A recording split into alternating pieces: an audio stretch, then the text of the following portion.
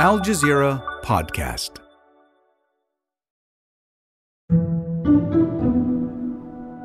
It's a drug that funds wars. In Dar es-Teza, in northwestern Syria, rebels from the Hayat Tahrir al-Sham group are seizing drugs at the border crossing. They claim to have intercepted thousands of sacks filled with Captagon. It's a drug that helps people fight wars, including the war in Syria. The pill is now by far Syria's biggest export, dwarfing its legal exports put together. They started bringing us these pills. All the armed militias are taking these pills, and whoever claims they're not taking these pills isn't actually fighting. It's Captagon, an amphetamine-type stimulant that seems to have become one of the most common drugs in the Middle East. It's addictive. Its market is reportedly worth billions of dollars, and it's taking a toll on users in a region with some of the strictest drug laws in the world. Although it is banned, but Captagon is still almost the cheapest drug that you can find in the market, especially, of course, in the black market. Unfortunately, people don't talk about it.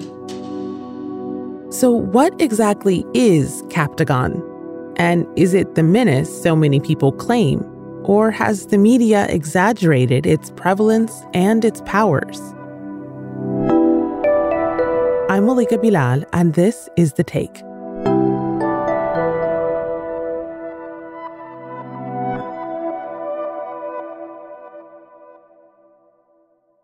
Captagon may not be well known outside of the Middle East, but it's become a big enough deal in the United Kingdom that the British Parliament heard testimony last month about its trade and manufacture.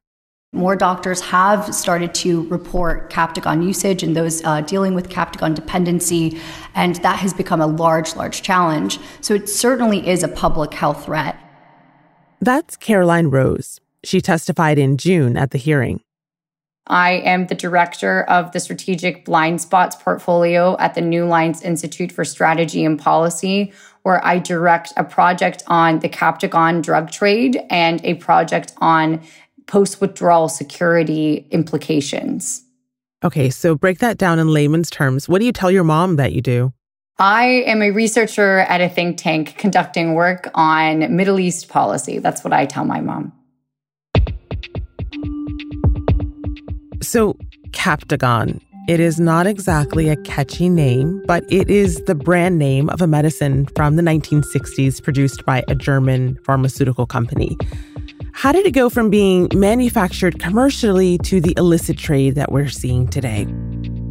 So it's a bit of a long journey. As you mentioned, in the 1960s, it was pharmaceutical substance that was accessible for those seeking help with ADHD, other sorts of attention deficit disorders, sometimes weight loss. By the 1980s, the World Health Organization makes it an illicit substance. It's since been banned in the U.S. and elsewhere. Captagon has been banned by health authorities in most countries for decades. Then we start to see it drift into the black market, especially in the Balkans, where it's produced by a number of post-Soviet factories and organized criminal organizations. Particularly in the 1990s, we start to see an uptick in demand. When we started to see this boom in demand in the Gulf, that's when we started to see the trade again move to the Middle East, specifically in the Levant, primarily in Syria and Lebanon. Describe the drug for me. It's a tiny white pill. How much does it cost and how do you get it? Really, the definition of Captagon, it's kind of a loose definition. It's marked by the fact that typically pills have two interlocked C's resembling crescent moons. That's why it's called Abu Hilain, which means the father of the two crescent moons. And that's typically the physical marker of what a Captagon tablet is. It's classified as an ATS, an amphetamine-type stimulant, and it includes either a little to a lot of amphetamine inside of the pill, sometimes no amphetamine at all, and a variety of cutting agents, a number of different chemical additives that producers put in. Wow. We've seen Captagon pills that are white, that are yellow, that are pink, that are rust-colored. And as you can imagine, with more types of Captagon pills, the prices have also varied. In the Gulf, we have calculated that it can go up to $25 per pill. This is typically for the white Lexus variant that has a pure concentration of amphetamine, whereas in Syria and Lebanon and Jordan, you can get Captagon for a few dollars or even a few cents per pill. As for who's buying it, Caroline says that can also be pretty varied. So Captagon, one of the interesting things about this drug is that it has a pretty wide appeal amongst a number of different demographic profiles. The rich, the poor, the young, the old are attracted to Captagon. For example, in the Gulf, where you have a growing youth population and a rising unemployment rate, also with a lot of cash to spend. Many communities are struggling to find new things and fun things to do. So Captagon has become a very popular substance for that very reason. It's also popular amongst foreign worker populations and those that are working multiple shifts. It's popular amongst students, particularly university students that are staying up late at night studying for exams. They need that boost. Then they need something to get them through the night. There's also, of course, popularity amongst fighters, just because Captagon allows them to, again, not eat as much, stay up late, feelings of violence and invincibility. So we've seen armed groups also take Captagon for that reason. While Captagon may be making its suppliers in the Middle East rich, drug policy experts say users are often the ones paying the price. After using the stimulants, when you use it, you are hyper, you have lots of positive vibes, you want to do everything, you can focus. When you stop using it without treatment, you will go to the other side, you will be depressed, antisocial somehow, etc. Ali Araj runs Manhara, an NGO that provides medical care for drug users in the Middle East and North Africa. He's based in Lebanon and has been working with recovering addicts for 4 decades. Unfortunately, people don't talk about it because of the repressive laws. They are afraid from getting incarcerated. And that's why they are putting at a high risk when they are not seeking services, when they start to face health problems, be it mental or physical health. However, if the police look at someone who is using drugs, they take it to the jail. While for a person who is diabetes person, they provide him with the syringes, they provide him or her with insulin. If they need the hospitalization, it's covered, etc. Here, it's only the prison. And we have more than 6 countries in our region that still have death penalty for drug use. This was the experience of 26-year-old Mohammed from Syria. He started using Captagon after a divorce from his wife. After I got divorced, I could not forget my wife, so I became addicted for 4 years. I lost my job, my family. I had an accident and destroyed my car. I lost all my people. I became aggressive with all people.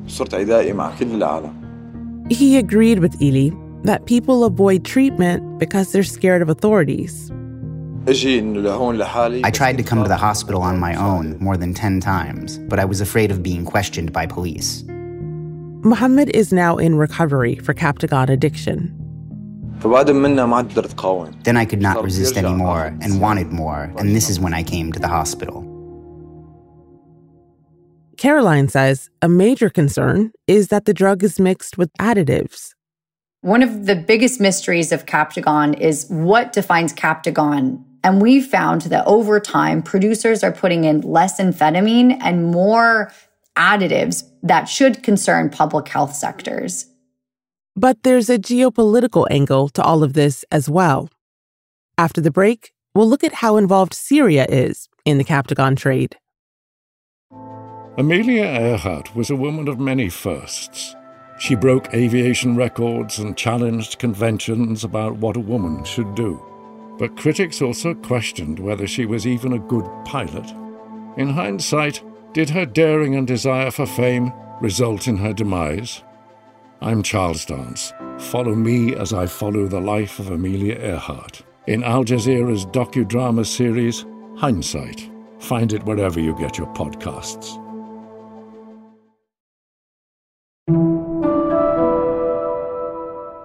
So, Caroline, can you talk to me about the scope of this trade?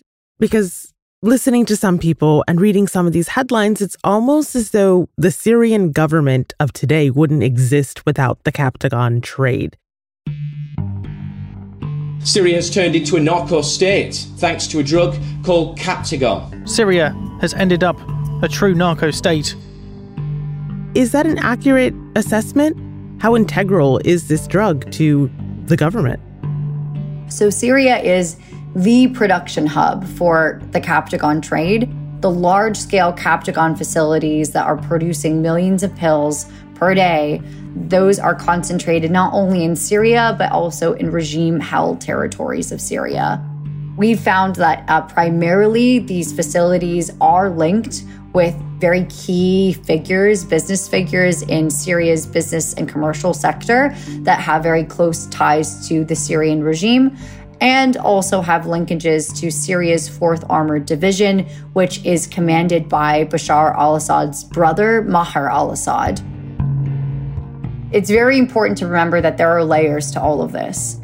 So, for example, when we look at the broad scope of how much the Captagon trade is worth overall, accounting for both seized and unseized Captagon shipments, I think the most accurate assessment that has been put out there has been that of AFP back in November 2022, where they did a calculation and estimated that annually the Captagon trade from the Mediterranean to the Gulf is worth $10 billion annually. Wow. And that is still a conservative estimate.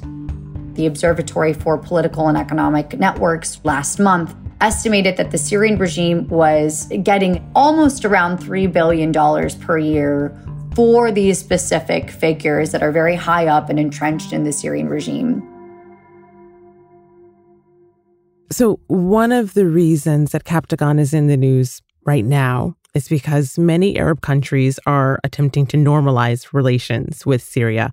Syria has been readmitted to the Arab League, ending 12 years of political isolation. Yes, it's a big development. Which, of course, has been a pariah state since the government's brutal crackdown on protests that eventually spiraled into a civil war more than 10 years ago. Gulf countries are the drug's biggest market, and governments there routinely seize massive quantities of this drug. The Lebanese government said it recently foiled a plot to smuggle 9 million amphetamine Captagon pills headed to the Gulf. So is trying to stop Captagon trafficking part of the reason that Gulf countries are once again engaging with the Syrian government? I think certainly the Captagon trade has played a role in normalization efforts. I don't believe that it was the kind of spark that set off the wave of normalization efforts that we saw since February. I think that many countries kind of arrived at this predetermined decision to normalize with Syria after the devastating earthquake, and because they believed that the current system and dynamic just hasn't worked and isolation hasn't worked. So they wanted to experiment with this normalization approach. Now, Captagon featured very prominently in all of these negotiations. They all acknowledge that the Syrian regime does have considerable agency over the Captagon trade. Also, the Syrian regime has hinted that they have that agency over the Captagon trade. And so this was seen as kind of a low-hanging fruit. Right now, we still haven't seen any major evidence that the Syrian regime is seriously reducing its role in production and trafficking processes. So, Caroline, I want to read you a few headlines. When you pop Captagon into Google News right now, you get things like, Syria's neighbors fight a flood of Captagon across their borders. A little white pill, Captagon, gives Syria's Assad a strong tool in winning over Arab states. And here's one that's particularly interesting. How did Europe help Syria become a bigger drug dealer than Mexico's cartels? So one thing we've been wondering about here, when we see some of these headlines, is there a bit of reefer madness to any of this? Do the media and governments exaggerate the extent of the problem or the strength of the drug at all? Oh, yes, absolutely. And I think that this is the case, of course, with a number of different drug trades. But with Captagon, as soon as organizations hear that they're affiliated with militants or that there are state actors involved or that Europe once had involvement, you start to see very interesting headlines that mischaracterize the level and spectrum of involvement that this drug trade has. We saw this with Captagon in the mid-2010s when ISIS was believed to have an affiliation with the trade through both trafficking and production. The headlines just took off. It really was, Captagon was the jihadi pill, and this was narco-terrorism. There's a robust black market for the drug in the Middle East. Analysts say the profits fund weapons purchases for jihadist groups. Jihadis often use the drug to keep themselves awake and fearless.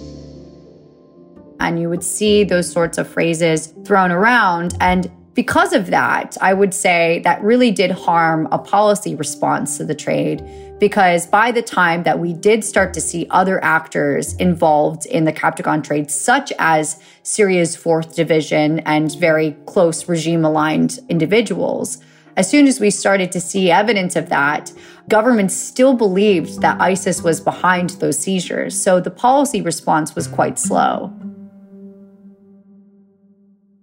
So it's very, very important that we as a public, as governments, and then also, of course, as media organizations, understand that spectrum, and we don't put stereotypical kind of names and phrases and slap that on the Captagon trade. Are there other reasons that governments might be or should be interested in cracking down on this trade besides simply the moral outrage of it all? Certainly. I think that for governments that are still committed to punitive economic measures against the Syrian regime and have sanctions in place, this definitely has been used as a loophole for sanctions. Additionally, we've also seen Captagon not only pose itself as a public health threat, but also a security challenge. Many Captagon smuggling networks have become violent. And then finally, we're starting to see Captagon trickle beyond the Middle East into ports in, for example, Northern Africa, sometimes Sub-Saharan Africa, as well as Southern Europe and even mainland Europe. And that definitely does pose the question of, is the Captagon trade expanding beyond the Middle East? So, Caroline, finally, you have been studying this trade for several years now. Where do you see it going? Can the Syrian government afford to give up the Captagon trade, if that were even a possibility, given the apparent widespread demand for it, especially with you saying that it seems to be expanding beyond the Middle East? Certainly. I don't see the Syrian regime anytime soon really being incentivized through these normalization processes to crack down. Now, let's say theoretically they were able to shut things down. These demand pockets still exist. It could easily move into other countries and have other malign or criminal organizations take over production. That situation doesn't offer Ely, who works with addicts, much hope. Changing somehow the punishment, the sanction, that it showed that it didn't do anything during the last 50 years, at least when Mr. Nixon started this slogan, war on drugs. It became a war on people who use drugs, not a war on drugs. We need to be more inclusive. We need to give a space for these people for reintegration, for treatment, and of course for being okay with their mind, with their body, and with their neighbors and relatives. And that's The Take. We'll be back tomorrow. This episode was produced by David Engers, with Chloe K. Lee, Zaina Badr, Sonia Bagad, Veronisa Campana, Amy Walters, Miranda Lynn, Ashish Malhotra, Khalid Sultan, and me, Malika Bilal. Alex Roldan is our sound designer. Alexandra Locke is The Take's executive producer, and Ney Alvarez is Al Jazeera's head of audio.